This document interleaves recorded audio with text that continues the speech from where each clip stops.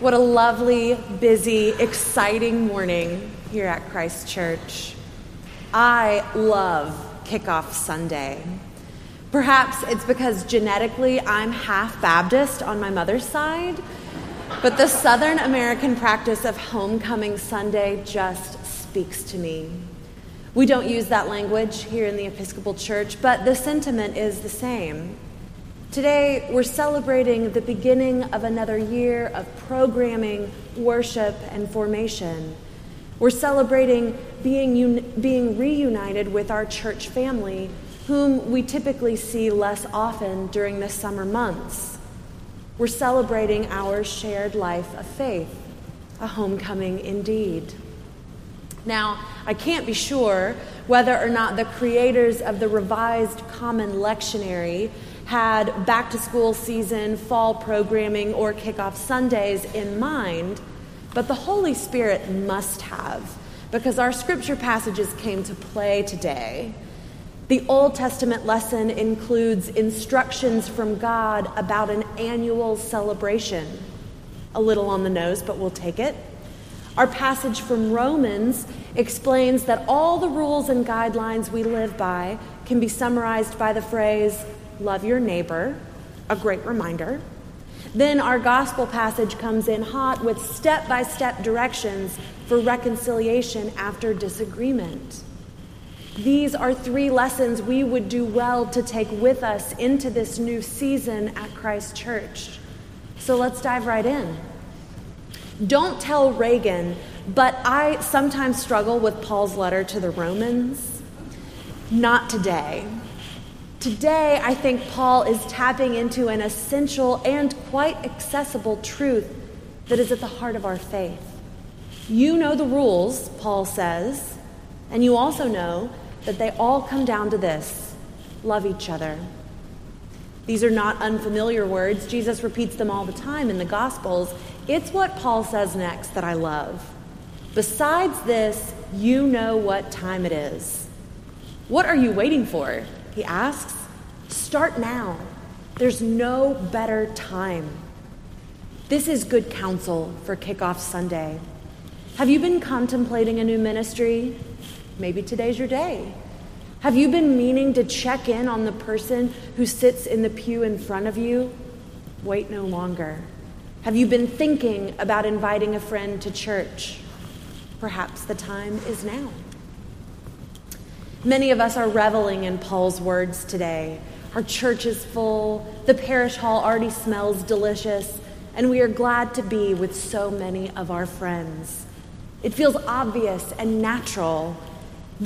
Of course, we should love one another. This is how we're meant to live in community. However, and I hate to be the bearer of bad news, the joy and camaraderie we feel on days like today won't last forever. We're going to get cranky. Daylight savings might make us moody. Maybe your kid will bring home a stomach bug and throw a wrench in your week. Somebody will say something really irritating in Sunday school. Or waking up on Sunday might be really hard. That last one was mostly for me.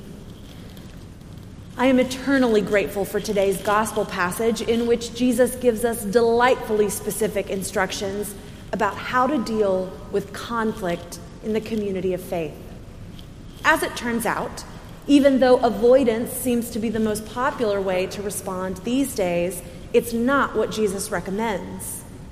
Be direct but private, he says. Show your neighbor respect through honesty and confidentiality, not passive public politeness. Ask for help if you need it. That's what spiritual leaders are for. And remember, you're not alone. God is present among all gatherings of God's people, large and small, in peace and in conflict.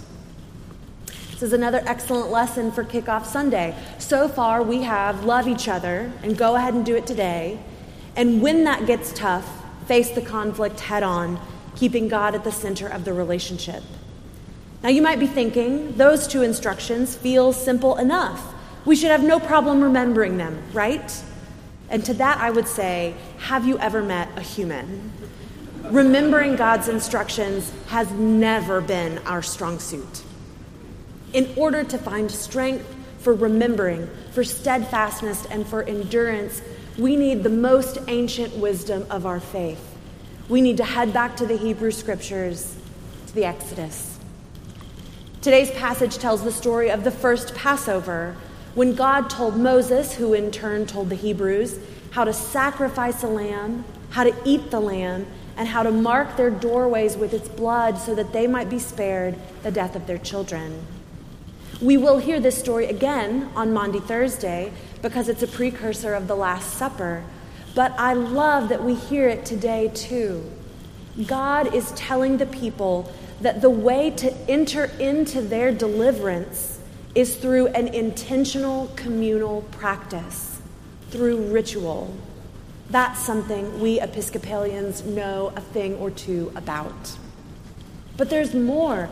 God says that once the people are delivered and free to live as a community of faith once more, they'll need to do this ritual every single year so that they don't forget who delivered them and who is the source of their freedom. For those of us raised in a Christian home or community, or frankly anyone who lives in America in 2023, it might seem absurd to think that we could possibly forget about God.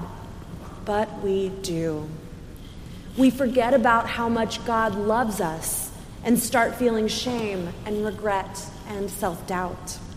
We forget what God has freed us from, and we spend all of our energy trying to earn our place in the world.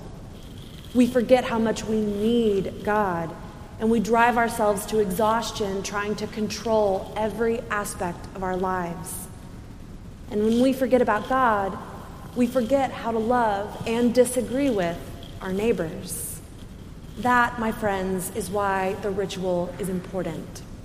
That's why the Hebrew people passed down the observance of the Passover, and it's why we gather together as often as we can to hear Scripture together and to say prayers together and to come to that altar rail to practice neighborliness and be fed together. We may not be moved by the power of the Spirit every single time we step through those red doors, but we do it anyway, because that's how we remember who we are and who God is.